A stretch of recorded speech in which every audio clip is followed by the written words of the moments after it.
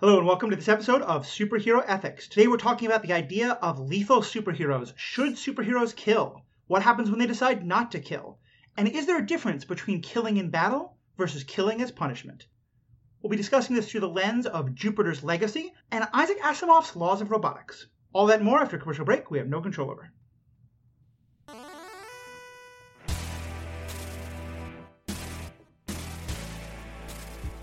Welcome back, everyone. I'm Matthew, your host. Sometime in the next couple of weeks, quite possibly next week or the week after, we're going to do a feedback episode. We've been getting a lot of great feedback, questions, and comments about recent episodes we've had.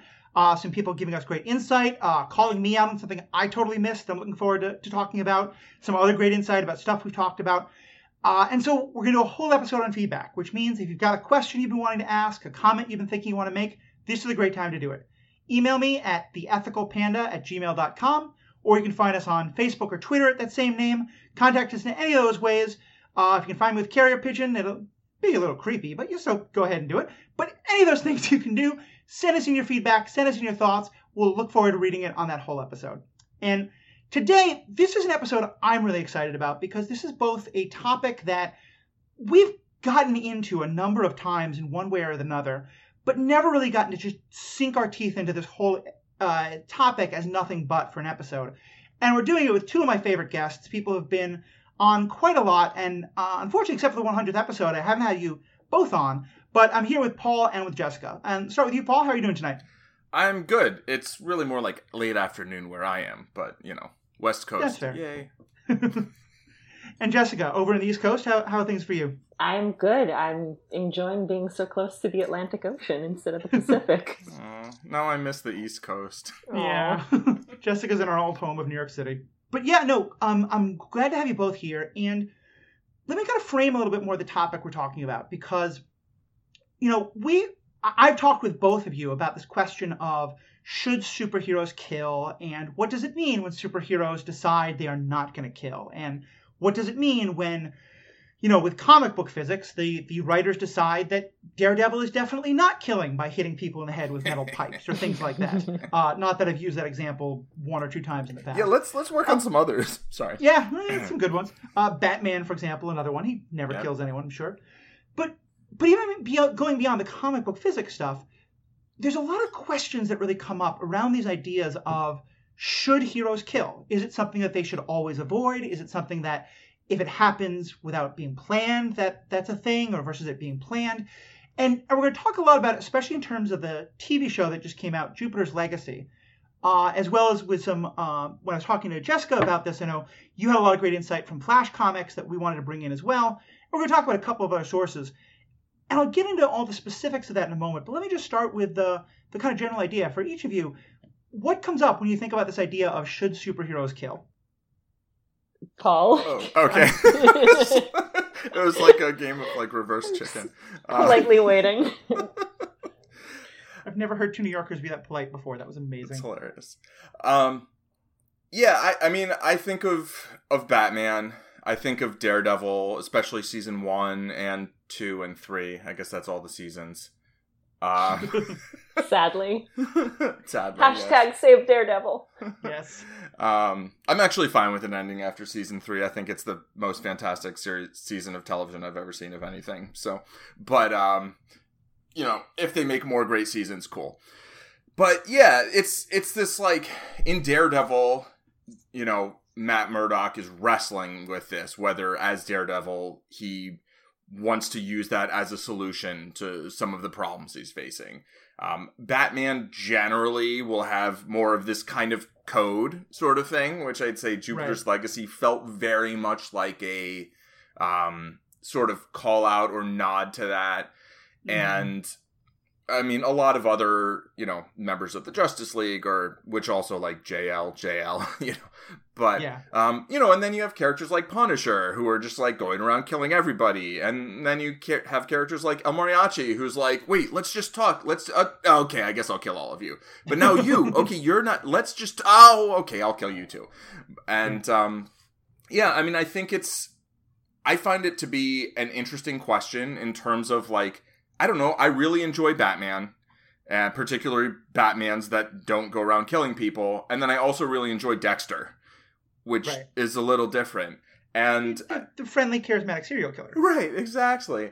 And, you know, to me, it's kind of like it's about personal choice as much as anything, but and also just the idea of like putting restraints on oneself, particularly when one has like an enormous amount of power and is often going to be operating at a power imbalance. Right. Yeah, I mean, for me, I think the first thing that comes to mind is Man of Steel, which I would argue does not handle the question particularly well. And I think a big part of it is you have to consider the character. Yeah. And you have to consider the genre and intended audience. So whereas, you know, I think that the question of whether or not lethal violence is ever morally acceptable, or even the only correct choice being a central question of something like Daredevil, is fascinating. Whereas I sure wouldn't want to see, again, Superman spending 3 seasons debating about whether or not he should murder somebody. Like, there's a lot of sort of metatextual factors that go into it, and also the idea of like, does it make your superhero story more mature, more complex, edgier, cooler if the superhero kills? Or, not to tip my hand, does thinking that a superhero killing is automatically cool mean you're actually pretty immature? I don't know. It could be either of those things. But it could really only be the one. I feel like that when we get into our comic book history about the 80s and 90s, that you might have some more thoughts on that particular perspective of comic book history. I sure do have some thoughts and feelings, yes. I'm very interested to hear those. I like where this is going. Well, and so I think you kind of really kind of put your hands on a number of the different parts of the questions that we're looking at here. Because for me, I kind of feel like there's 3 different sort of aspects of killing that we're talking about here. One of which is the idea of the hero who is attempting to use non-lethal force, but will wind up using lethal force because you can't quite dial that gun as perfectly as we would sometimes have. We joke about that a lot, and we've talked about it some. I think today we're not talking about that as much, because we're talking more about the when a hero is saying like, I am okay with killing. But even there, I feel like we still have 2 very different kinds of situations. One of which is I have decided that this person has to die because no prison can help them, no insane asylum can help them, no, there's nothing else to do. I have to kill this person. Versus I'm in the heat of battle, and the only way to end the threat that they pose to me and to everybody else around us is to kill them. And so I think that's a question we're going to really dive into, and we'll start talking about Jupiter's Legacy in a second. The only other thing that I want to say, though, and I can hear your thoughts on both of these before we get into Jupiter's Legacy specifically, is I feel like that this has always been true, but especially in the last couple of years, for me at least, it is impossible to think about heroes using lethal force to stop bad people without thinking about law enforcement and the military using lethal force to stop what they perceive to be bad people. And I think, especially with Jupiter's Legacy, but with a lot of this stuff, you know, there's always been problems in our own world about cops using lethal violence in situations where clearly they shouldn't. But especially with all the attention paid to it the last couple of years, I'm at least finding it harder and harder to get excited about watching heroes kill criminals or kill the people they think of as bad guys in that kind of a way. Not that it has to be, complete the other end, and sometimes stories can set up situations where it does seem to be like necessary in the heat of the moment or whatever. But for me, I feel like this entire question has to be viewed through that kind of a lens. Does that make sense to you both? Yeah, I mean, I definitely take your point. I agree with you that it's something that, as obviously this is not a new phenomenon that's happening. People, especially Black people and other people of color, being killed by cops is not new. It's just something that, I think a lot of white people learned about for the first time in recent years, or realized how prevalent it was in recent years. And it's something that I think we should be more thoughtful about when we depict, honorable law enforcement killing. But I do hesitate to equate the two, because so many of these incidences are like, that guy was walking down the street, or a child playing in a park, or a woman sleeping in her own bed, as opposed to, in superhero stories, I can think of a couple of examples of superheroes accidentally killing innocent bystanders. Actually, they're both Green Arrow. He's not doing so hot. But yeah, Wanda Maximoff in Civil War is the one that comes to mind. But you're right; they're much rarer. Yeah, like there is always an argument to be made when this story happens in a superhero comic that killing the bad guy was justified because they're like the Joker, or they're going to destroy the multiverse or whatever, which is not the case when it's, a black man standing in a Walmart looking at a fruit, and all of a sudden everybody freaks out for no reason. You know what I mean? Right. No, I think that's a very good point. And to be clear, I wasn't trying to equate them. It was more just that it's hard for me to think about this question without having that lens on it. Sure, but no, I think you're right. That's definitely a very big difference. Yeah, I kind of feel both of those points of view where, there are obviously incidences, way too many incidences where it's not, someone in law enforcement trying to apprehend someone who is clearly violating a law, and then we're talking about how force was used in that situation. I mean, I have a lot to say about those situations as well, but I think those are maybe more parallel to a lot of the kind of superhero things, where also with superheroes, sometimes you get, the superhero versus like a mugging or something, and sometimes you get the superhero trying to stop Thanos from destroying the Earth, or the superhero trying to stop Darkseid from destroying the Earth, or, et cetera, et cetera. And I think those are very different. I feel like more we get these little like montages of the like, oh, here's the hero like trying to stop some crime, and then now there's going to be some like really big thing that isn't quite as related. So like I definitely do see the parallel and feel like it's hard not to have that in mind sometimes, but at the same time, I do think there's a little bit more separation and daylight between the two than is sometimes painted as. Yeah, I think that's a very fair point. And I think, for me at least, Jupiter's Legacy comes a lot closer to that line, especially with some of the way they discuss it. Mm-hmm. And so let's actually use that as a good time to get into Jupiter's Legacy. Because this, the way we're framing this is, Paul and I have seen Jupiter's Legacy. Jessica has not. And we think some of you in the audience have, some of you may well have not, and that's totally okay. Because we want this to be kind of like, we're going to use that as a jumping off point, but really try to stick to the issues themselves, not just get lost in the show. But in terms of what matters from the show for this question, in the show, as Paul alluded to, we have basically a Justice League. I think they're the heroes of the globe, is the word. The Union. They're the Union. The Union, thank you. Heroes of the Globe was something that may have been from Invincible. There's been a lot of superhero stuff I've watched recently that has Justice League aspects to it. And it's led by someone named Utopia, and Utopia has he very much is kind of a Superman figure, and he and the others have established what is called the Code. And the Code is this set of laws that the heroes have to follow under any circumstances, no questions, no, exceptions. They always have to follow it. And one of them is that they do not kill.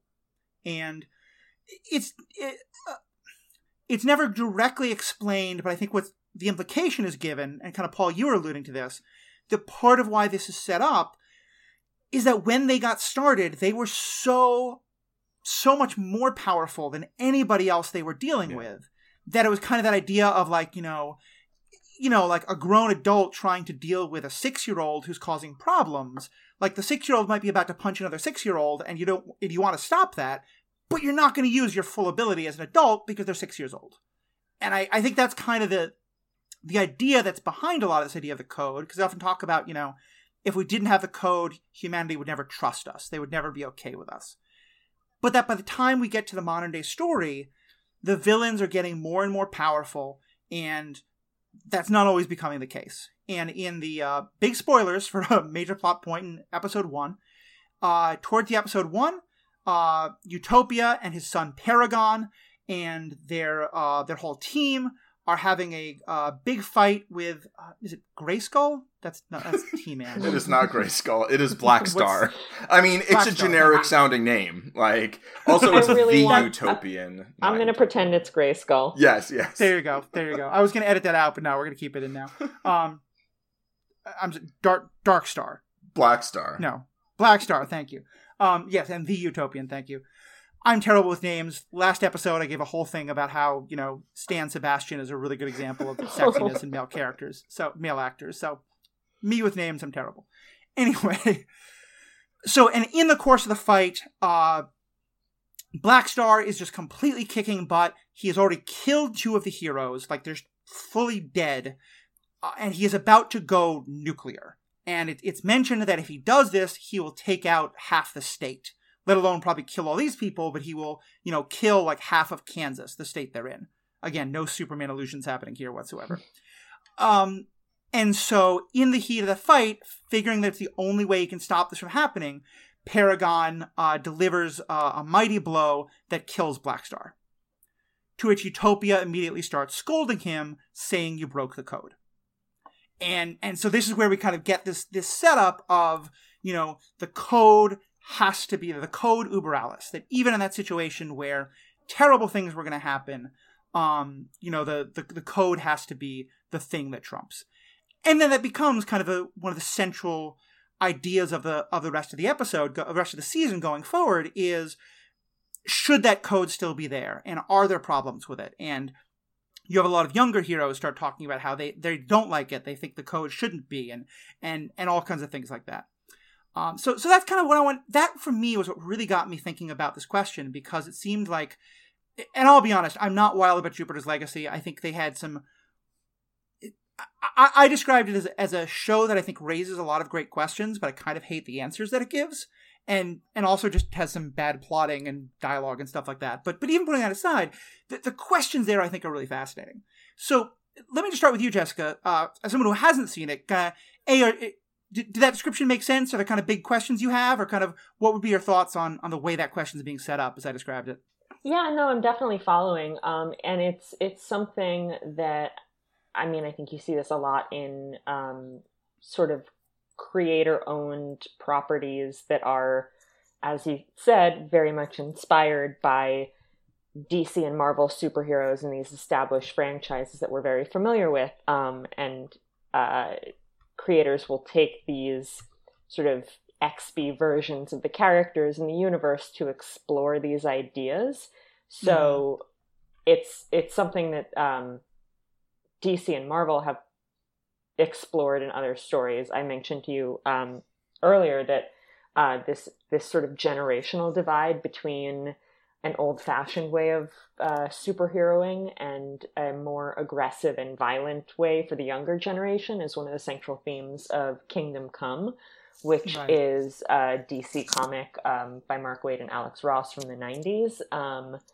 And yeah, it's a topic that the genre touches on a lot, but it sounds like from everything you've said, this is perhaps more interested in and then it got really violent and it was rad side of the debate. I think there's some of that. I think the show does try hard to, I think it's clearly showing that Utopian and the others kind of have to grow out of their old ways. But I felt at least, and Paul, give me your thoughts on this, that the show was trying hard to say like that maybe Utopian has a point. That it's not just that he's totally wrong and the young people are right. Yes. Also, quick plug, we actually did an episode on Kingdom Come a long time ago with Jacob Malicic. Definitely check that out as well. Links in the show notes, right? We'll yes. Do that. We'll do that. Like I have anything to do with creating the show notes. Yeah, so I would say I think it's a show, and based on the previous material. I'd agree, it's a show. That is, it raises some questions that are interesting. It does it in a very ham-fisted way. And it's like so on the nose that I find that off-putting. It does it. A lot of the things that happen are like, oh, well, this has to happen so that we raise this question, or you think this, or whatever. I thought parts of it were actually really well done. A lot of the stuff, the backstory, the 1929 stuff, I really enjoyed. I thought that part looked great. I thought the present day stuff was maybe a little like less interesting for the most part. I would push back on that it giving answers that aren't very good, in which I feel like you just did also, in terms of saying like I don't think it's like this is the correct answer, Right. And there is, there's one great line where the utopian is basically in a therapy session and complaining about, people are saying things like the world isn't black and white like it used to be, yada, yada, yada. And, the other person's like, the world has always been chaos and shit, my friend. Like, yeah. And that's, I always think of this idea of like the world's it's not as simple as it used to be. Like, that's always struck me as bullshit. Like, I don't think the world has ever been simple. Like, I think a lot of people have maybe had a simple outlook on the world, and, there are things like cops murdering people that not everybody was, like, super aware of. And becoming aware of those things makes the world feel more complicated. But, like, that shit was happening. That shit's been happening for, like, since there have been cops, And so, like, the idea of maybe now there's supervillains in their world, there might be a little more substance to like, okay, well, there were only 6 people with superpowers, and then one of them like went rogue, and then there's supervillains all of a sudden. And like, okay, that is an added layer of complexity, right? And right. Because the idea, and I think the code was like 2 things. I would think it was like, we don't kill and we don't govern. Which that's its own kind of thing too, right? Like we don't interfere. And we don't, deal in life and death, and we don't deal in, like, what the law should be. We basically try to, maybe they try to stop crime. To me, what would be a reasonable approach would be, like, we try to save lives, right? We try to keep people from killing each other. Like, that's what I think. I think instead of cops, that's what we should have. We should have, like, safety people who basically just try to help people from not dying. But that's a whole nother episode. But yeah, to me, it felt like it raises these questions in a very obvious, in your face, every single episode way. It's a little obnoxiously over the top in that regard. And I feel you when you're saying like, there is this idea of this generational divide, and the younger heroes think, oh, maybe the code's kind of, bullshit. But at the same time, the older crowd, really, though, it's just like, as far as I can tell, the code comes from one person, Sheldon, the utopian, who has, it's like, the idea is like, people will have free will if we don't get involved in governing, if, we don't want to kill anybody. But at the same time, it's like, are you really giving your team free will? And I think that's sort of like a second question. It's like, for a single hero to make the decision, I am never going to kill someone. Like, I think that's totally legit. And, or like, I am never going to deliberately use violence that is intended to be lethal, right? I mean, we'll get into whether or not there's, lethal, non-lethal violence or not. But, the lack of, I'm never going to try to kill someone. I think, like, I can respect that, but I think that has to be, on some level, that has to be more of a personal choice, whereas someone else, it's like, look, if someone's either going to kill you, or I can kill them, and the writer has decided that those are my only 2 choices, and for some odd reason I can't laser off their arm, like, seriously, like, just laser off their arm. Like, You don't have to laser their brain, laser their arm. You have super speed. But, like, if the writers decided that those are the two options, like, I think that's a legit choice for me to make, whether or not I want to kill someone to stop them from killing someone else. And to have some sort of code where it's like, no, none of us can do that is, you know, and then spout off about free will, it seems a little hypocritical to me. And rant. Yeah. I think like what that brings up for me is, and this is something that I think we touched on during the 100th episode, the idea of superheroes having oversight. Like, if you are a superhero, 99% of the time, the superhero is just deciding what their code is going to be, whether they are going to follow the laws of their particular locality or they're not, or they're going to follow the ones they feel like following, which is what most of them do, because, you know, being a vigilante is usually pretty illegal. It's like, Batman, you are not a law-abiding person. I'm sorry.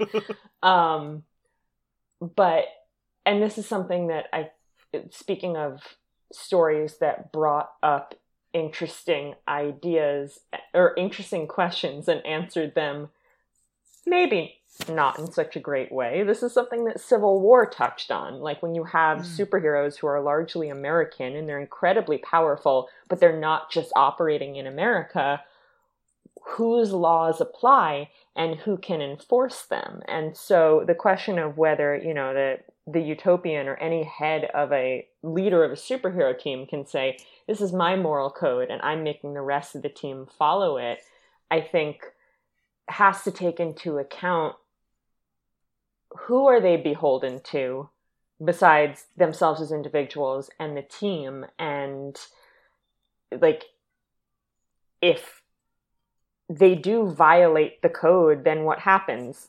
Do they just punch each other until a lot of buildings fall down? Yeah.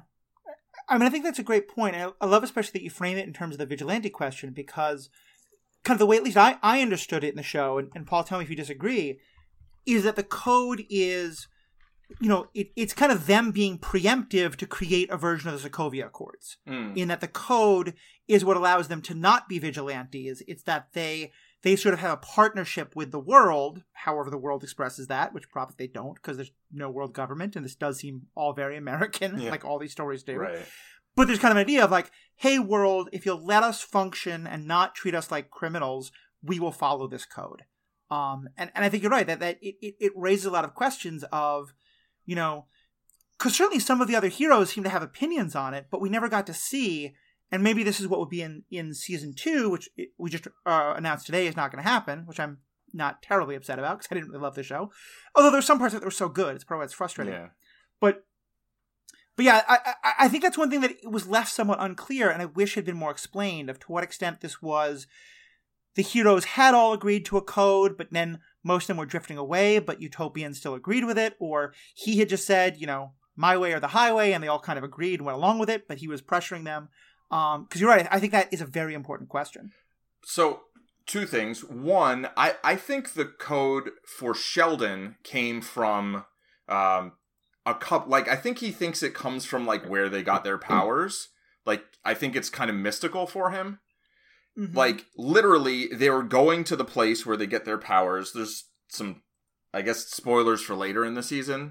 And we can spoil the whole thing. Yeah, everything looks horrible. Like, they're going to die in a storm, and there's, like, arguing and fighting, and someone's about to shoot someone. And then I think Jane, right, says, she's like, oh, Grace. Her name's Grace. I'm sorry. Jane's someone else. Whatever. Anyway, she's like, she says, taking a life is never the answer. And then the clouds literally part. And, like, sunshine, like, they're hit by, like, a beam of sunshine, and then this island appears where they go and get their powers. So after being tested again for their goodness. Exactly. So I feel like all of that, I feel like that's where Sheldon, like, got the code from, and it's like, no, we have to stick to this, everybody. And from the beginning, he is the one who had the sort of, you know, who was convinced, like, oh, we're going to go to this place and something good's going to happen, and I don't know what it is, but, you know, there's this very it feels very faith-based. Yeah. Right? In terms of, like, there was no, there was no, like, trail of, like, breadcrumbs that were, like, rationally followed. It was just like, no, we have to go to here. And then they all did. And then, he led them to where they got their powers. And so I think that's, like, that's sort of, especially also because of what his mental state was like then, I think that's why he hangs onto the code in this very emotional way, as opposed to, like, thinking, oh, well, this will keep people from, treating us or like coming up with their own rules for, like, what we have to do. And maybe he kind of sold it to the others, or maybe that's how some of the others kind of rationalized it to themselves. But I think the origin is definitely more this kind of, like, sort of moment, and in terms of, like, what happens if someone breaks the code, in episode 1, someone breaks the code and then they get grounded. Like, literally, it's like, stay on the farm and put up a fence. And so that's literally the answer to that question in the show. But even there, it's not even clear, is he doing that as, like, because he's punishing another hero, or is he doing that because it's his son, and he's grounding him? Yeah, for sure. And I really like the way you bring that up, because I think you're totally right there, especially in terms of the code. And Jessica, I'm curious if this is something we see in comic books a lot. One of the kind of feels that I get from this whole thing is that everything in Sheldon's life up to this point has been chaos. All the things that he thought he could hold on to, the goodness of his father, the solidity of his business, because all this is happening against the backdrop of the Great Depression, and everything Sheldon has believed in has gotten wiped away. His own mental health has gotten, completely out the window. He's lost his engagement. And now he has all these powers and he has no idea what to do. And I often think that when people talk about having a code, it feels like they're trying to give some order to the chaos of their life. It's like, instead of allowing myself to think, like, this is all chaotic and nuts and I'm going to have to figure it out, it's, nope, here's this rigid set of rules. As long as I follow it, everything will be okay. Which is interesting that you bring it up as a religious thing, because often I think that's what, like, fundamentalist religion can be. Here's the set of rules I have. Here's my code. I don't have to ask any questions. I don't have to engage with the complexity. I just have to follow the rules.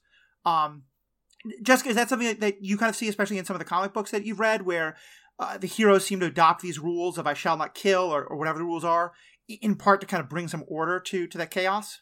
Yeah, I mean, it definitely, it depends on the character and it depends on the era. Like, if you look at, say, Silver Age, Batman and Superman comics, you will frequently see them literally referring to their code. Like, I have a code against killing. I don't kill. There's a cover of World's Finest from that era. I'm never going to remember the issue number, but it's like Superman and Batman are about to kill somebody and Robin is like, no, you'll break your code.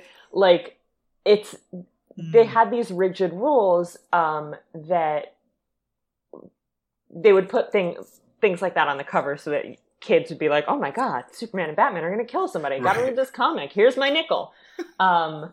And like, Superman also, like, he couldn't lie in the Silver Age. So if somebody was like, are you Superman, Clark Kent? He'd be like, what a crazy question. I have to leave the room, because he couldn't say no. You can avoid the question. You just can't directly lie. Right. Which is, I mean, that's very much from because they were still very much under the Comics Code Authority, which was a literal code in the real world of what they could publish, and the audience was little kids. In terms of more modern comics, I think you are much more likely to see very rigid rules. Or the two characters who immediately, like, sprang to mind talking about this are actually pretty opposite in this philosophy. Batman and the Punisher. Because they both have really rigid rules about what can and cannot be done. They just happen to be very different rules. But, like, Batman will not kill, and the Punisher will kill pretty indiscriminately when it's criminals, but he won't kill cops, is something that comes up very often, even if they're dirty. And he won't kill I was going to say, because cop and criminal are mutually exclusive in his world. Yeah, and they're not in Punisher comics. And he won't kill kids. And and sometimes it's civilians. It differs from comic to comic, but those are also both codes, like going back to what you said about, the Utopian being, or Sheldon, which, God, his name is Sheldon. Yeah. What a dunk Sheldon on Clark Sampson. Kent. But both of those codes arise out of moments of intense trauma, which I think does, reflect that idea of my world has shattered. I need some rules to make sense of it again. And I think especially for Batman, what has always struck me about his code is that it really is, he, in some ways, and I don't mean this as an insult, but it's going to sound like it, he really does have the morality of a traumatized 8-year-old. Because he has very rigid rules about the things that an 8-year-old would understand. Like, you can't kill, you can't steal, those are bad things, and I'm going to stop them unless you're Catwoman, and then maybe you can steal because you're very pretty. Whereas when you get into more complex moral issues, like, is it okay to spy on your friends and come up with elaborate plans to kill them or take them out in case you have to, and, keep kryptonite in your pocket if you have, like, that's not anything an 8-year-old would really ever encounter. So it's sort of like the things that an 8-year-old would say, no, this is bad, are forbidden, and anything else is kind of fair game. And that is an oversimplification, and there are certainly Batman stories where he has a more complex morality, but I do think that that's something that comes out with him a lot. Whereas for characters like Superman, who don't have that formative trauma, I think he has, again, a more complex and mature and sort of robust set of ethics that are more malleable from situation to situation rather than rigid rules, because they come from being raised by good people and not, here are my rules that I came up with, I wrote them down, and I'm going to follow them. I feel like keeping kryptonite in your pocket is pretty reasonable if you live on a planet where Superman's like being controlled by Darkseid to try and conquer it, but that's fair. Yeah, but I had even a trauma then it when I wasn't, was 8, so I don't know. Even then it wasn't Batman who killed the person who was causing Superman's rampage. It was Wonder Woman. Yeah. Mm. I mean, I think Amanda Waller's a hero in the DC universe, so I'm definitely on the side of keep kryptonite in your pocket. But I totally understand what you mean there, and I think, to me, I think that kind of just underlines kind of what we're talking about there in terms of that ability of the rigidness of a morality versus like the ability to be malleable and the ability to adapt to the circumstances. And it's interesting, Paul, that you brought up Dexter, because I can't even, I'm kind of annoyed that I'd forgotten about it, but the literal words, the code, are such an important part of Dexter, in which, spoilers for basically like the first 5 minutes of episode 1 of Dexter. But if you haven't seen it, it's a fantastic show. Very bloody, but even for some of the weak stomach, 3, 4, whatever seasons are a fantastic show. The last couple episodes are the worst thing that's ever been on television. Okay, proceed. Also true. Spoiler warning. But, one of the ideas there is the same kind of thing. Here, a character has had a horrific trauma at age like 3 or aged as a toddler, and now has, I'm not going to claim to know the kind of the psychiatric diagnosis, but basically to be compelled to kill. And for all kinds of like broken, traumatic psychiatric reasons. Not saying for a moment that that's like a normal response to trauma. It's obviously a very extreme, specific situation, very unique, etc. But so what happens is when his father realizes this and realizes like he's going to be drawn to kill all of his life, he teaches him a code of like who he can and who he can't kill. It's very much about like you can only kill bad people and things like that. Like, and the process of going about like verifying, that they've actually done the things that, he thinks they've done and whatnot. Yeah, and I think that's exactly right. It's that idea that you have to verify what it is, and that you have to sort of be able to show yourself that you're not just doing this out of anger or out of vengeance, that you're doing it because you honestly believe killing this person will save more lives. And that's kind of a good segue to the thing that I think is most interesting. And you're right, Paul, when I said I don't like the way the show answers the questions, that was probably the wrong way to say it.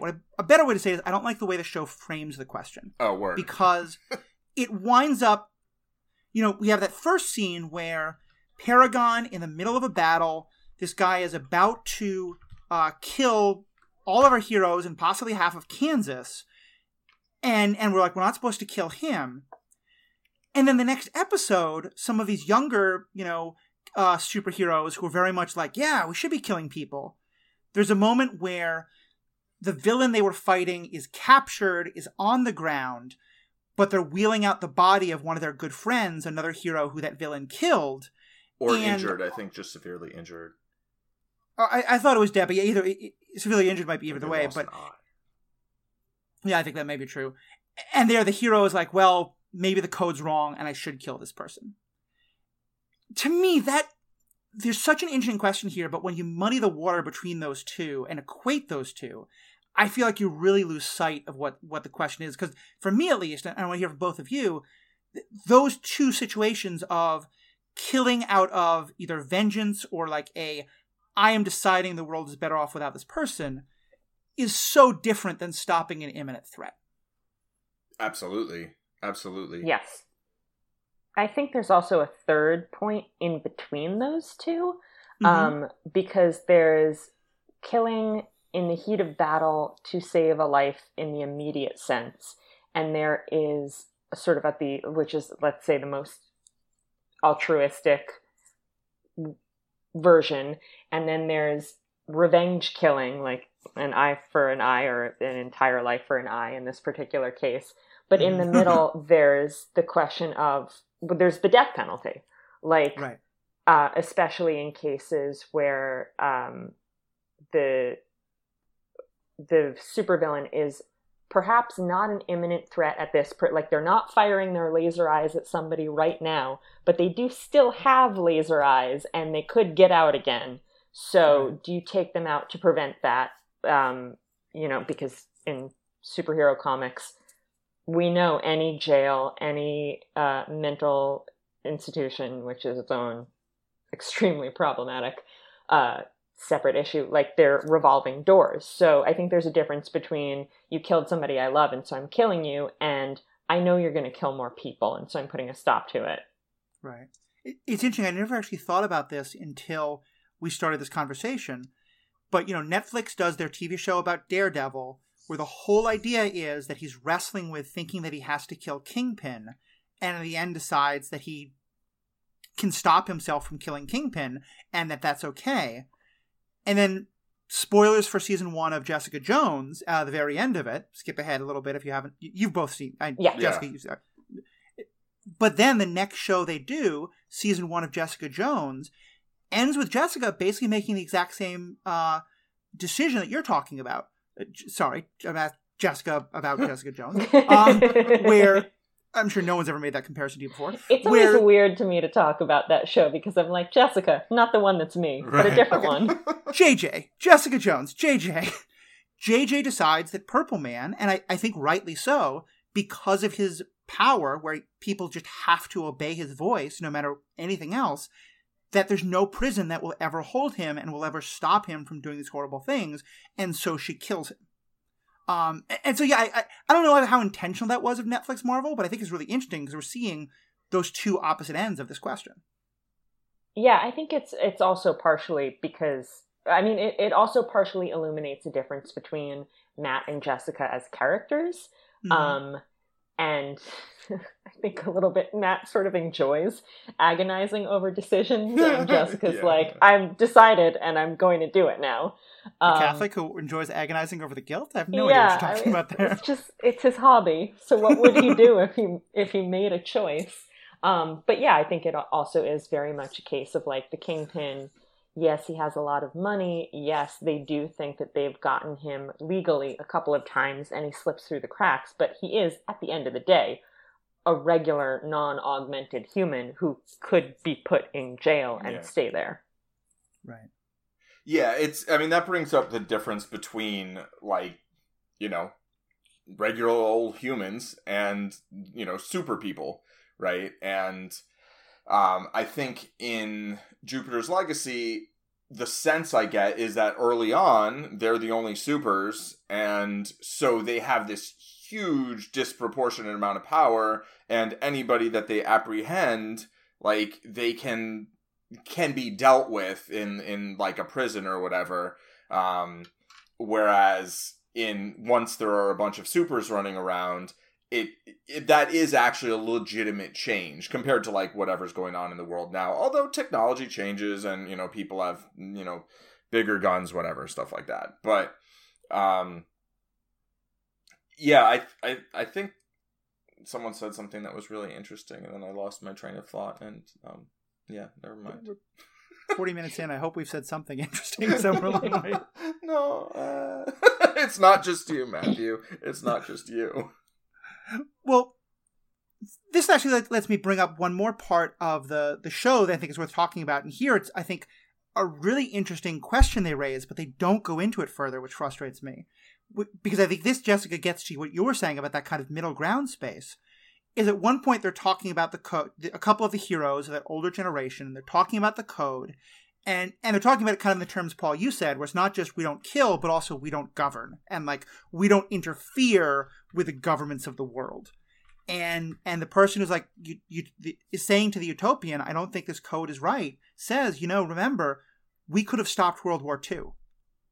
We could have prevented a lot of those killings. Yeah, I mean, to just add to that, like, they said, I wish we'd done more in World War II, basically. Yeah. Like, so they didn't get involved. Not that they would have prevented it, but that they could have kind of headed it off before be like, oh, Nazi Germany, yeah, let's have that not be a thing. Let's stop this Holocaust as soon as we find out about it. I suppose, we can't interfere. Yeah. And for me, oddly enough, because I was talking to other people recently about robots, what that reminded me of is one of Isaac Asimov's the first law of robotics that he has is one that I kind of feel like these heroes are completely forgetting the second part of. And I'm wondering what you all think of this as a framework in terms of when you can or can't kill. The law is a robot may not injure a human being or through inaction allow a human being to come to harm. Oh, right. Yeah. How does that work out?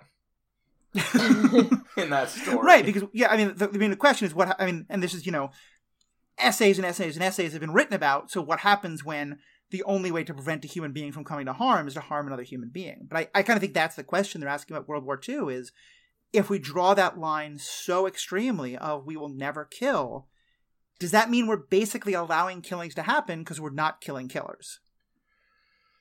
Well, aren't they killing killers? I mean, yeah, I see your point, but right.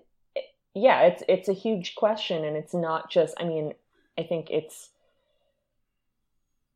easy to point to World War II and the Holocaust very specifically, because obviously it happened on such a vast scale, but where does the line between, like Paul said earlier, a good framework for a superhero might be we save lives, we keep people from killing other people. Right. If you try to do that without breaking the laws, what happens when it's the government killing people, whether it is genocide or even just, again, the death penalty, like, right. Yeah, state-sanctioned murder. Yeah, like the very first issue of the very first appearance of Superman has him breaking a bunch of stuff to stop a man from getting the electric chair because he's not, or a woman, sorry, because she's not guilty of the crime in question. But like, what if they are? Like, what about, cop killings? Like, there's so many, or cops killing people. Like, there's so many iterations of governments killing people directly and indirectly. What about places like Flint where you can't drink the water? Right. Yeah, or like governments denying health benefits that would keep someone alive. Like, you can take that in so many different directions. Right. And then if a superhero says, well, I don't interfere with the law, well, again, nothing you're doing is legal. But why is this where you draw that line? Right. Yeah. Yeah, I think that... Go ahead. Oh, I just wanted to say that the kind of the separation between like kill in battle compared to execute when someone has been subdued and is not presently a threat is, I think, like a really important distinction. Yeah. You know? And yeah, that's all I want to say. I mean, we could... No, but I go ahead, Jessica. Oh, sorry. Just specifically on that, there's actually a Superman story from the late 80s where Superman executes criminals who are no longer a threat. And this came up when Man of Steel came out, and many, many people were very unhappy that it was a movie that ended with Superman killing somebody. A lot of other people brought up this story, which basically the short version is Superman. This is after Crisis on Infinite Earths, which depowered Superman to a much less godlike level. And he travels to an alternate universe where Kryptonians are still at that godlike level, so much more powerful than him. And General Zod and his cronies show up, and they kill everybody on Earth. They literally just murder every character you've ever thought of. They kill them all. Until at the end of the story, they are depowered by gold kryptonite. So at that point, they're just regular people. And Superman is like, they killed everybody. I can't just walk away from this. So he uses green kryptonite and he kills them. And then he goes back to his universe and he's like, well, that was not a fun field trip. Whereas, and it's not my favorite story. I don't love seeing Superman used that way on a metatextual level. That story it existed to fill in a few continuity gaps that Crisis on Infinite Earths had caused, but I just feel like if you're working really hard to come up with a story where Superman has to make a decision about killing, maybe you should be working on a different superhero. Like, that's not really the point of Superman, but it's just interesting to me. Like, normally I would say I feel much more comfortable with the idea of a superhero killing in the heat of battle to save lives because he doesn't see another way than executing in cold blood. But I can basically vibe with this executing Zod story from 1988 or whatever, and I really cannot vibe with the end of Man of Steel. And I think that has a lot to do with selling the circumstances that the killing, doing a good job of selling the circumstances under which the killing happens. Because, I mean, like you were saying, Paul, about just laser off his arm, like, just put your hand over Zod's eyes. It's invulnerable, Clark. It's not that hard. Like, there are 10 billion ways to stop him. Like, it's just not a good take setup him up to space. Like, right? And also, like, if you really care so much about stopping him from killing this family, maybe you should have, moved the fight out of Metropolis before thousands of people were crushed by falling buildings. Seriously. I don't know. It's just a thought. And I think that's also one of the reasons why I was so frustrated by that scene in Jupiter's Legacy, is because I think if you set it up in a way where it is possible that they can defeat this villain without killing him, but Paragon doesn't think so, and so Paragon thinks they have to kill him, now we get a very interesting question. Yeah.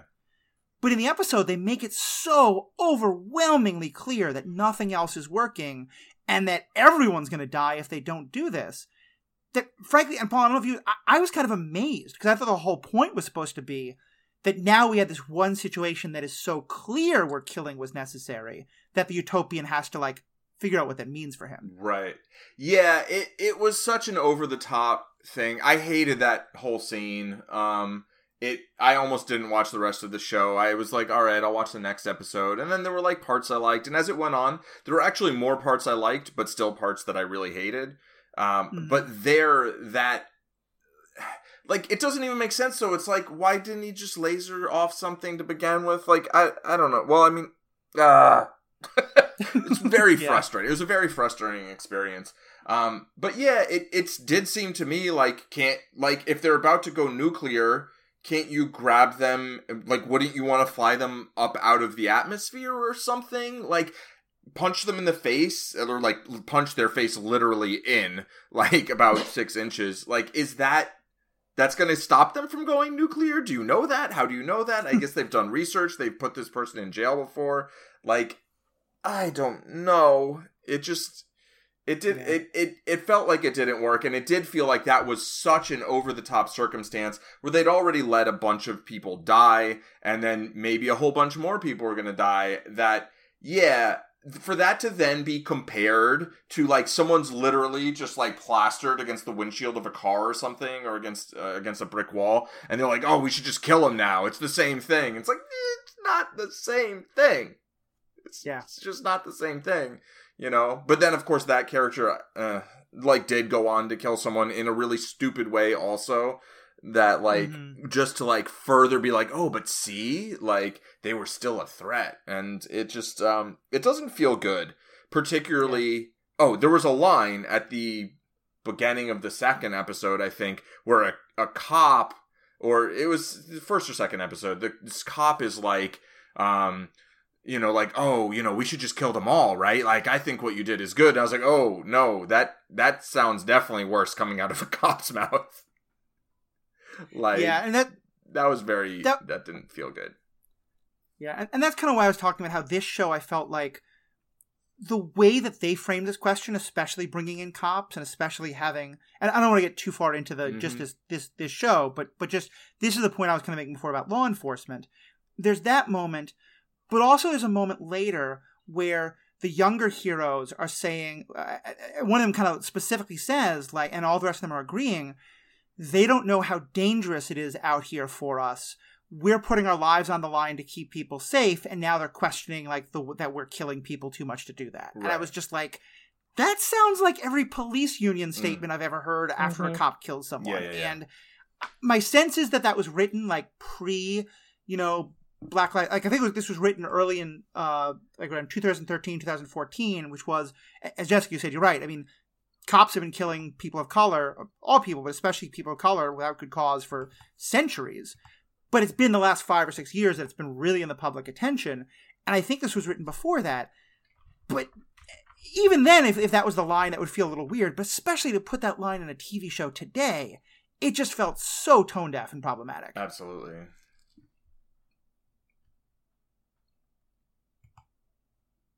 That's all I got, absolutely. Yeah, no, I agree. I mean, it's possible that the comic was written before Ferguson, but the show wasn't. Yeah, the comic is 2013, right? Ferguson was 14, I think. Yeah. I believe that's correct, yeah. So the comic was written a little before, I guess you'd say, all this rose to broad public consciousness. Right. But then the show wasn't, right? The show, I don't know how long it's been in production, but I imagine the thing had to be out for a while. Like the comic, people had to, 2018, it was announced that they'd do, this series. And so, having been written in the last few years and produced over that period of time, it feels like you really, you should understand when there's going to be certain parallels like that, and you shouldn't make them if that's not what you're deliberately trying to do. And if they are deliberately trying to do that, that's horrible. And if they're not, then they're just tone deaf in a really unfortunate way. Yeah. Mm-hmm.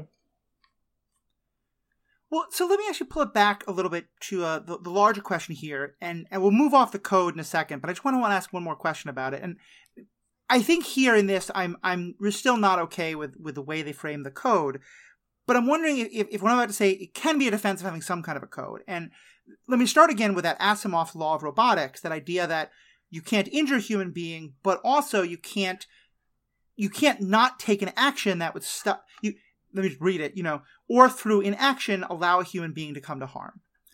There's a great little short story. I think it was like just a paragraph, but it basically talked about how, like, one interpretation of that could be robots take over the world because robots realize that every single thing a human is doing is causing harm to other humans. And so that the only way to prevent humans from being harmed is to completely take over. And pulling it back to the code thing, I do think that once heroes start thinking, like, I have to not only, like, stop this person who's in the moment holding a gun, but I have to kind of be more proactive to stop the people who will hold a gun tomorrow or who are planning to hold a gun, that can get out of control. And that, Jessica, you brought Kingdom Come earlier. one of the reasons I love that story so much is because I think it is a story about exactly that, of what happens when, because superheroes are getting way out of control, Superman starts to take more and more power, thinking that he has to in order to stop people from hurting others, to the point where he basically just has total control.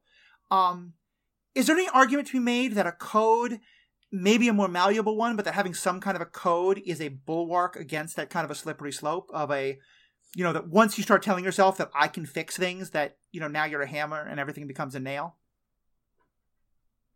I mean, I think it kind of goes back to the point I made before about, I don't think that there is any viable code or framework or anything for a superhero or any kind of vigilante, from, street level on up, but especially somebody with powers like Superman. I don't think there is any viable framework that does not take into account the voices and opinions of the people who are being protected.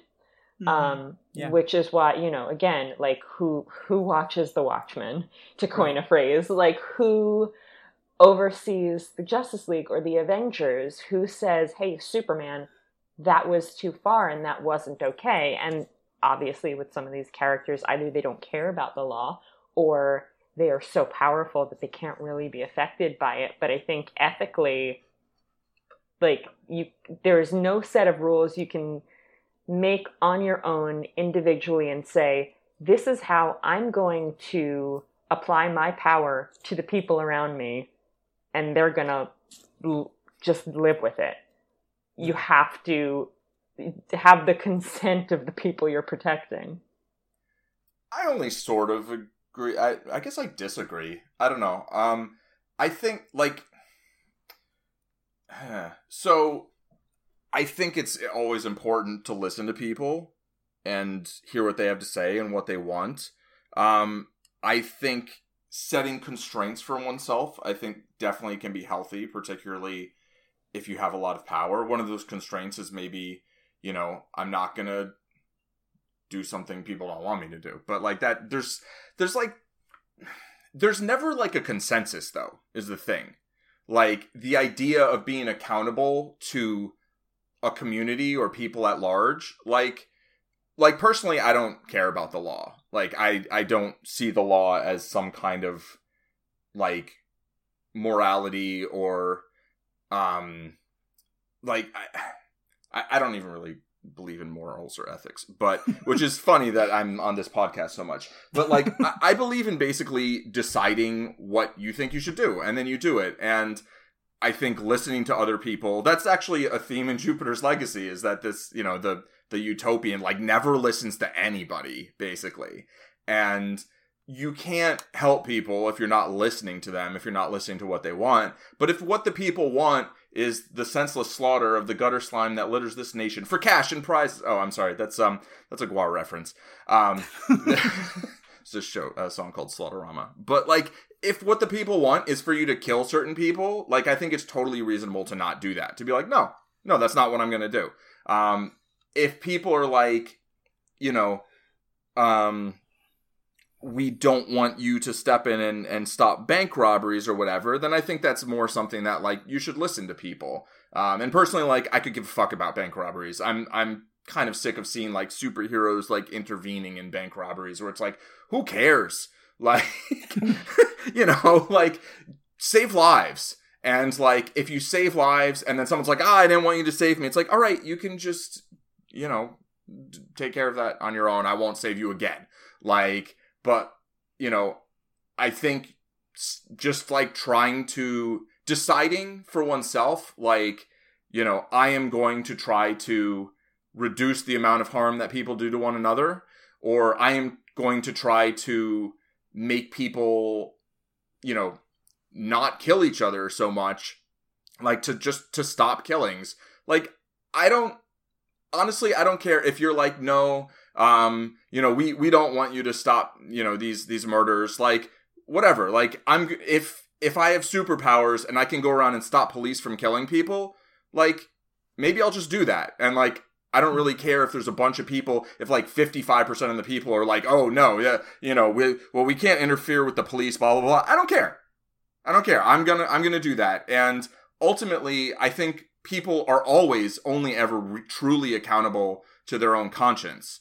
And people decide, oh, I'm gonna have a code and my conscience is going to tell me, like, I'm going to tell myself ahead of time, this is what I'm going to do. Or, like, I'm going to follow the law because the law is going to tell me ahead of time. Or I'm going to follow, some ethics I got from, religion or my parents or wherever. It's like, ultimately, that's what your conscience told you to do, to follow some particular code if you're following a code. So at the end of the day, everybody's doing the same thing and basically just deciding they're going to do what they think they should do. It's just how much listening to other people and which other people. I mean, I think that's the complicated thing. I think it's a really good point, and the idea of listening to people and wanting to know what they want.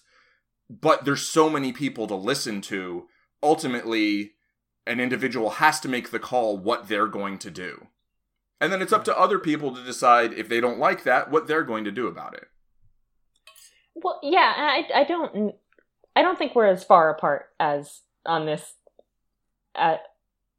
necessarily. Like, I'm definitely don't think like, well, I'm thinking about stopping this bank robbery, right, but I'm going to check with everyone on the planet first. I mean, I did lead with, I sort of agree. So I'm sure you're right that we're closer together than... I think there's obviously expediency is a question in a lot of this. Like, you don't have time to take a poll. Right. Like, should I stop that comet or not? Hit the heart if you want me to, and the sad face if you don't. Yeah. And like, I also don't, I agree with you that like, I'm not necessarily going to say like, well, check the law. What does the law say? Because there's a lot of bad laws. Yeah. But I think that the having engagement with a community and participation in it is part of it. Like, it's not just descending from on high with a rigid preset, okay, if situation A happens, right, I will do action B. But having that, like, being part of the world, I guess. Yeah, that makes a lot of sense. First of all, I just want to get popcorn as you two are going back and forth on this. Jump in here. To jump in here a bit, I also think that, Paul, I hear where you're coming from, and Jessica, I think you kind of elucidated areas where I would also agree. But the area I would push back on a bit is that I think if there is a very specifically, clearly defined, objective good, that we can just say, okay, if I'm going to just do what I think is the good thing, whether people want me to or not, I could buy that. The problem is that I feel like so much of the harm that's done in this world is the people who think, you know what, I am going to do what's objectively good because it's what these people need, even if they don't think they want it. Because actually, like, maybe it's not the objective good thing, like Kingpin is convinced he's doing what is good for the people of New York City.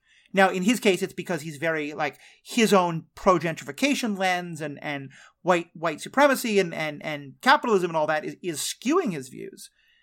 But even putting aside, like, something that obvious, I do feel like, and I think that's, like, Kingdom Come is a great illustration of that, as well as a number of other stories, as well as a number of other instances from our own world, like, people, there just seems like, once you start down that road of, if my conscience tells me this is the right thing to do, and this is the, that this is doing good and I'm going to do it, to me, it just feels, I just don't trust people enough that way. And I know, Paul, this is where you and I always disagree, because you're much more a fan of the individual conscience. I just don't trust individuals that way, because I think that it's just so easy for a person to start seeing their vision of the good being so important that they're doing things that are pretty terrible to people. Yeah, I guess what I would say is that I don't, like, trust other people that much.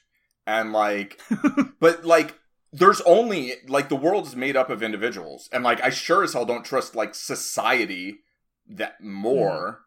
Like, I mean, just, like, look at the world's history. Look at the world now. Like, I 100% share your concern about, like, what various individuals are going to do following their own conscience. And yes, there is damage caused by people thinking, they're doing the right thing. I think most people think they're doing the right thing. I think the right thing is subjective.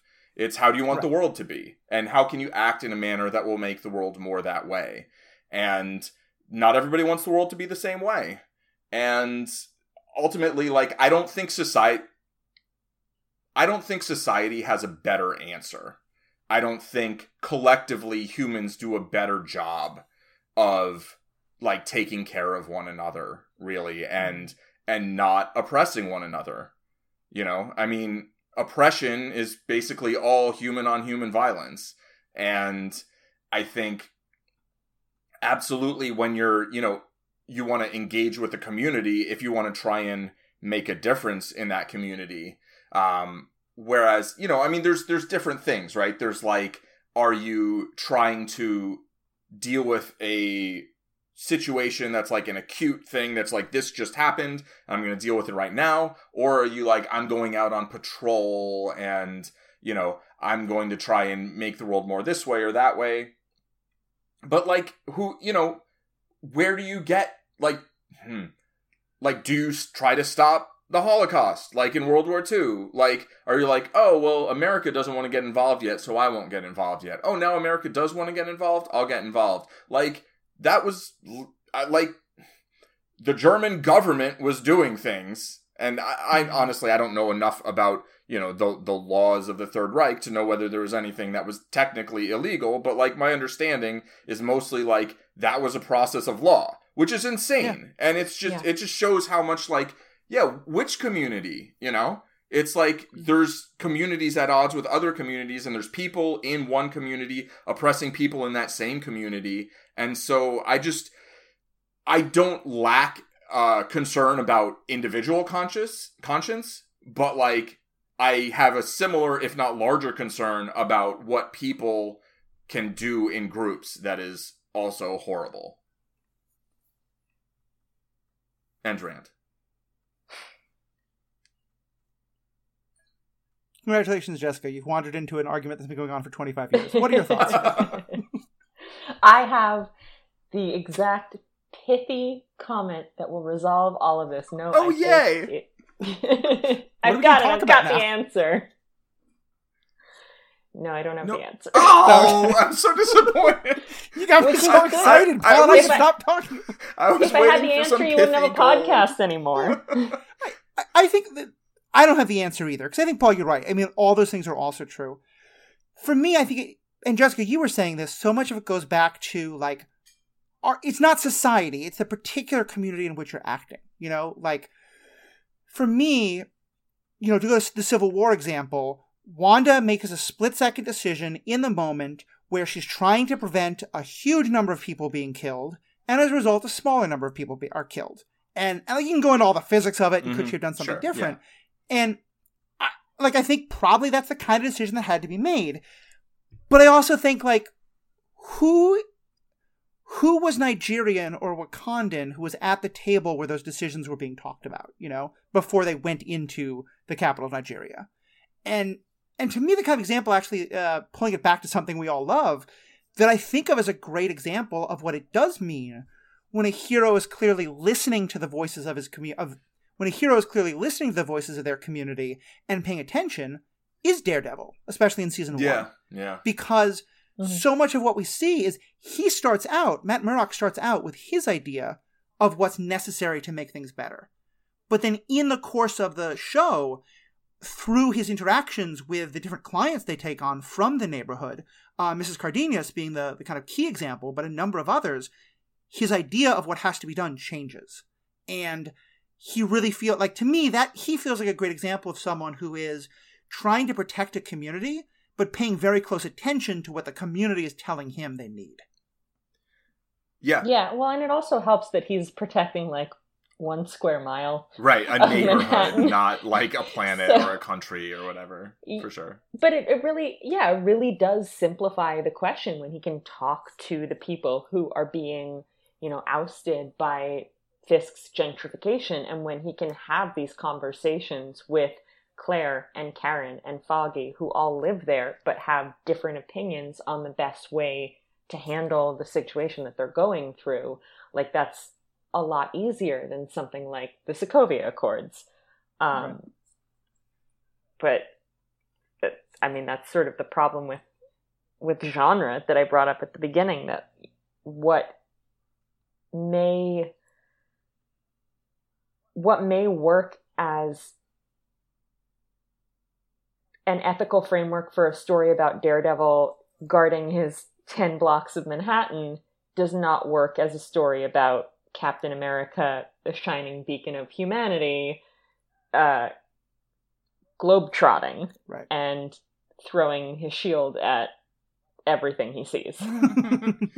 Yeah, I think that's a great point, and that both of you made about, you know, Daredevil being a neighborhood hero who actually can interact with the individuals in the area. And, you know, it's not like he's taking a poll or like getting, vote taken and, you know, there's a fair number of people in Hell's Kitchen, having grown up in Hell's Kitchen back when it actually looked like it looked in the Daredevil show.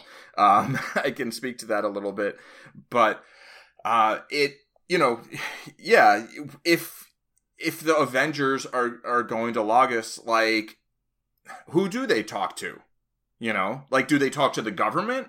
Is the government necessarily who they should talk to? Like, should they talk to, are there, I don't know. I think it's definitely more difficult though, right? When they're going to a city in a country that's on a different continent than they are from. It would be nice to have superhero teams that were a little bit more inclusive on a global level, you know, not just in terms of representation of, you know, people of different identities in the United States, but like globally.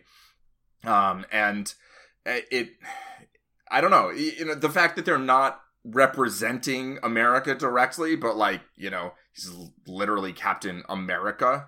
There's a whole nother level of potential problems, and, you know, what kind of accountability is there? Like, is the accountability from the Nigerian government? Is it from the local government? Like, are they going to have to extradite?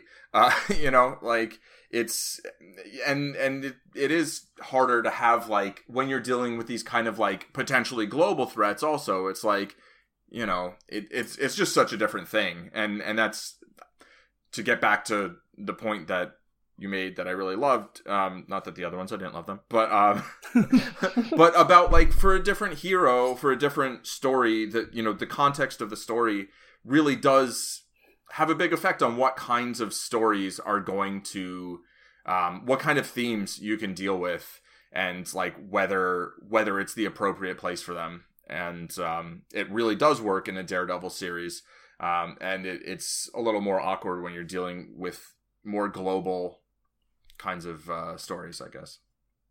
Yeah, there are also, I think, there are sort of limitations, or maybe that's not the right word, but when it comes to international stories about international politics or other places in the world, but also here in America, there are topics that I don't necessarily want a superhero story about because it feels disrespectful. Or like, I read a couple of stories where superheroes end up in South Africa in the 80s, and I don't want to read anymore. Right. Because it feels like not the place for a superhero. And it's also, I mean, the reason that, for example, like, Superman did not fight in World War II during World War II because the National Comics was like, oh, well, what are we going to do? Write a comic where he ends the war and then right, we still have a war? Right. So sometimes you do have to sort of elide those very serious real world issues because it's just not appropriate to have. Yeah. It almost feels like making light of it to have a superhero come in and oversimplify it, which is also a problem with, you know, when you've got almost certainly American, almost certainly white writers sending they're mostly white American superheroes around the globe and saying, okay, now fix the problems those people have. Right. Yeah. I think it's very well put. And we're recording, it'll come out probably next week, but we're recording this just a few days after the 100th anniversary of the Tulsa race riot and massacre of black people and the destruction of Black Wall Street. And it's a very, obviously it's an incredibly important topic for all of us, but especially for people who are fans of kind of genre media that's telling interesting stories. Around that event, there was an awful lot of articles written by great commentators talking about how interesting it was that for a lot of people, they knew about that now because of the TV show The Watchmen. And I was thinking what you were just saying, Jessica, because what a number of those authors were talking about was that when they first realized the show was going to talk about this incredibly important and almost very unknown moment in American history, they got very nervous because they were very worried that they wouldn't do it right. And that, not this is universal, but that, most of the commentators I've seen, especially black commentators, have been very effusive about how well the show addressed that, but also talking about how unique that is. Because that's so often when you try to use a story about superheroes to talk about a very real world situation where very real tragedies happened, it can go incredibly wrong.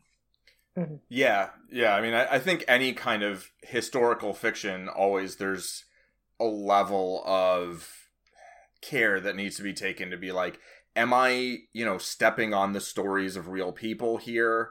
Am I using some tragedy in a way that is like disrespectful to the real people involved? And then when you add a science fiction layer, when you add superheroes, I think it can get very dicey. And I think the answer is, in terms of like having more global representation in comics, is to have more global representation in comic writers, right? And have more global representation in, screenwriters. And I think we're seeing movement in that direction, right? It's quite a bit late and it's slower than it could be, but I think more of that is going to be better, and you're going to be able to tell a broader range of stories. And I think TV shows often handle things like this better than some other media, I believe, because of the writer's room. Because I think if you get a room full of people who can have different views on something, it's easier to have more representation in a group of 5 people than in one person or 2 people, and so I think often that's a way towards being able to tell a more diverse group of stories. But I do think there's a reason that we have Wakanda and Sokovia and Kasnia in DC, where you're, is there going to be interference in this nation that's not America's politics? Or is there going to be a superhero from there? I think there is a sense of let's make up a place and have it not be a real world place, so we're not commenting on the politics of that actual place. We're going to have it be an African nation somewhere in Africa, or we're going to have it be maybe an Eastern European nation somewhere in, I don't know, where's Sokovia? But I think that makes sense in terms of trying to be careful not to overstep. But at the same time, there's so many issues that you kind of hamstring yourself, where you can't deal with certain global issues because you're not willing to write really in a global way, I think. Right. Yeah, and it certainly seems like a lot of what makes these stories so powerful is that they're metaphors for you can clearly tell what they're metaphors of, right, but that they're metaphors told in this kind of, somewhat fictional world. Yeah. So it is not surprising, since of all my guests, you two are the king and queen of tangents, that we have wandered very far from the topic, but are still in a very interesting conversation that's, I think, very tangential and connected to the topic for sure. Jessica, we'd had a whole conversation about Flash comics that we were going to bring into this. I think we've gone long enough, and we have some hard outs that we're in jeopardy of passing our time limit that we have to stop. I see what you did there. Played. Exactly. So if you don't mind, I think we're going to hold off on those. But definitely I want to bring that back when you and I talk more about comics history coming up. But let me kind of give each of you a chance to kind of have is there one last point or one last question you want to bring up that kind of pulling us back to this idea of when heroes do or don't use lethal force? I have one more fairly straightforward point. That's, there were a few things I think that we were going to cover, and we mostly covered them.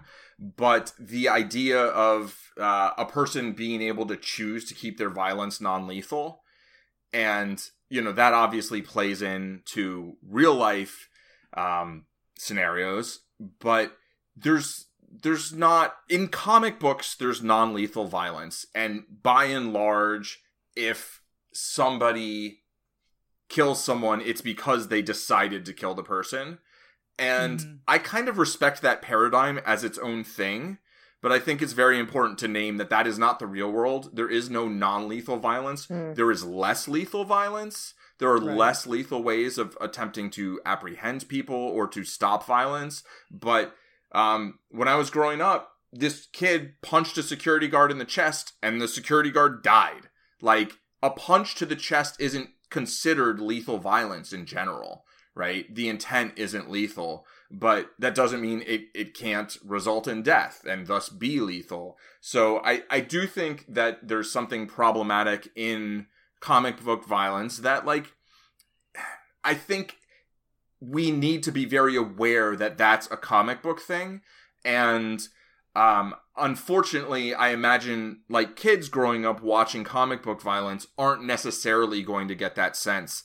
And but to the point that Jessica alluded to earlier, but we didn't cycle back to, the idea that, like, killing and whether you should kill or, like, that you are killing, like, is this somehow more mature kind of content? I don't think it is. I don't know. Jessica, do you want to make that point? Because I feel like you were going to, but you were saving it for later.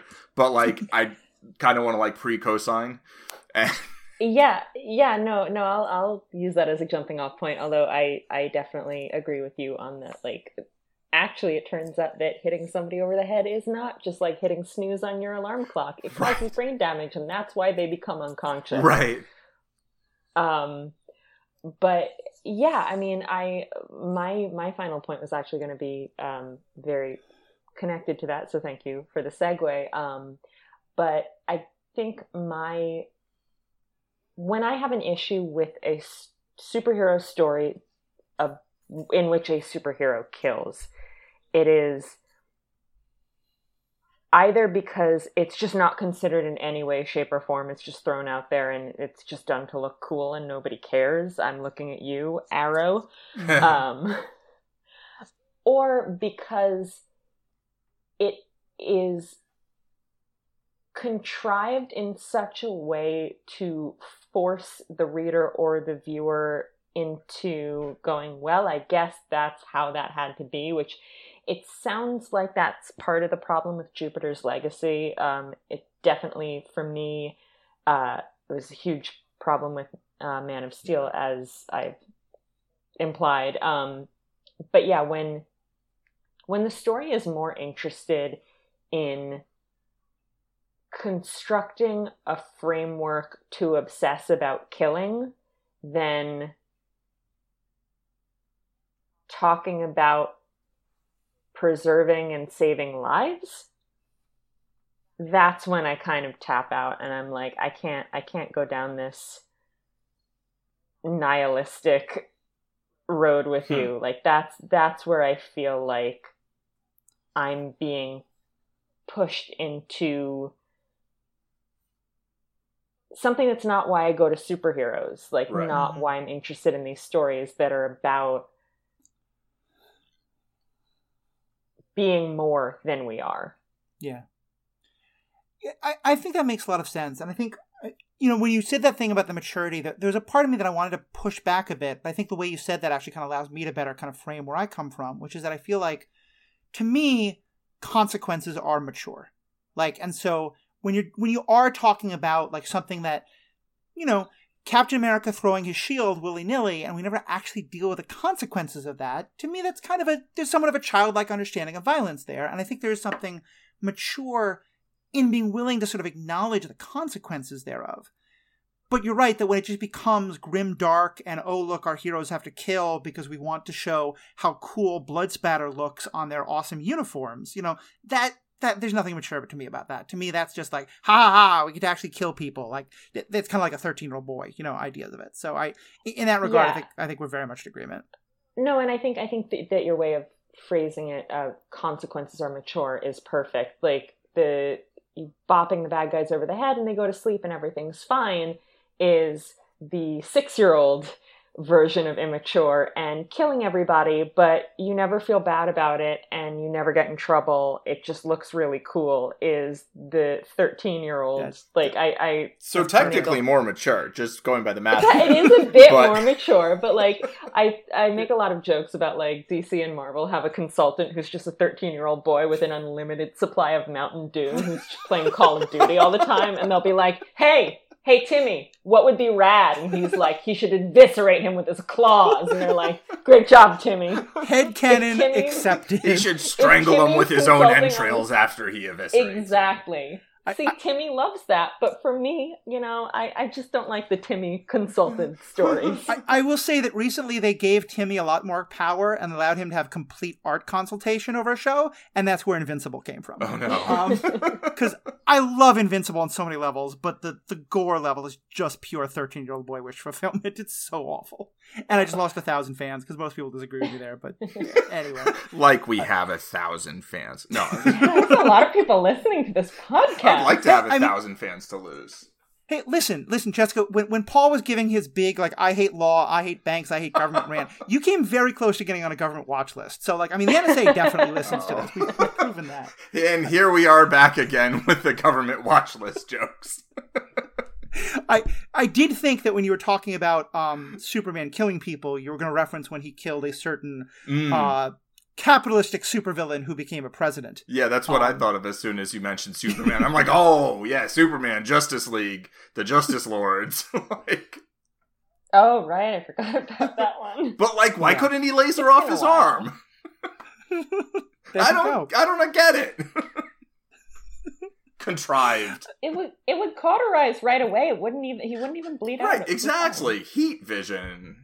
As the person here who was actually missing a limb and was perhaps not quite as sensitive as other amputees would have been to the whole conversation about Bucky having his arm taken off by the Dora Milaje, I should probably speak up about this whole idea of lasering off the arms. But, I get our point entirely. I appreciate that. I'm more mocking myself in that regard, but also thanking the folks who've written in with those kind of comments. I think this is kind of a good place to wrap up, and I just want to leave with one last thing, which is that for me, I am definitely someone who loves grimdark a lot, but I'm really glad we're having this conversation, and Jessica, especially what you're talking about, because I want to give a quick plug for something that I hope we're going to cover soon, because it is so far at the other end of grimdark, even though it is basically a story of, it's more like sci-fi robots, but of heroes doing amazing things, with no killing, no death, no blood, no gore, and that's The Mitchells versus the Machines. Oh, I gotta check that out.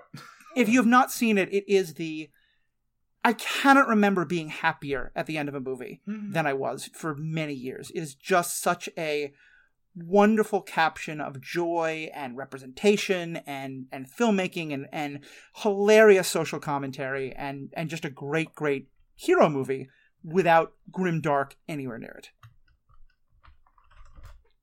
I'm writing that down. I'm making a note to myself to watch it as soon as I'm not on a podcast or a Twitch stream or another podcast or watching The Bad Batch should be on another podcast. Cool. So 2023. Yes. All right. Well, as Paul just said, he does a whole bunch of content making under the name Zed Madman. He's doing poker streams a lot these days. Some of them on his Twitch stream under Zed Madman. I'm also doing Twitch streams under The Ethical Panda, and Paul's basically being my mentor, teaching me poker, or teaching me to get better at a particular kind of poker game. Definitely check out both of our Twitch streams and check out all the stuff Paul does under Zen Madman. Jessica, for those who want to find out you, I know you're doing a lot of writing and other kind of content creation. Where can folks find your stuff? Not on Twitch. I don't know how it works. But I'd be great to play poker against because I don't know how to play and you'd win. Ethics. Yeah, okay, sure. I do a lot of writing about comics at bookriot.com. And I also have a short story coming out in an anthology on July 13th. It's awesome. Called Sword Stone Table. It's coming out from Vintage, and it is all retellings of Arthurian legends from a whole array of amazing, diverse contributors. It's an amazing collection, if I do say so myself, and highly recommend everybody's stories, and maybe give mine a read too. Why not? Sure. And I'm on Twitter at Jess Plummer. Can we pre-order that book?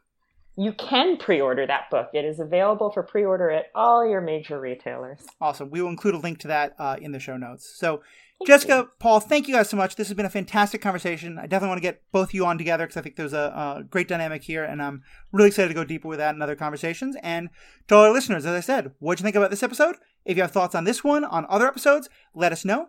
You can give us all our feedback at theethicalpanda@gmail.com or going to theethicalpanda.com or finding us on Twitter or Facebook.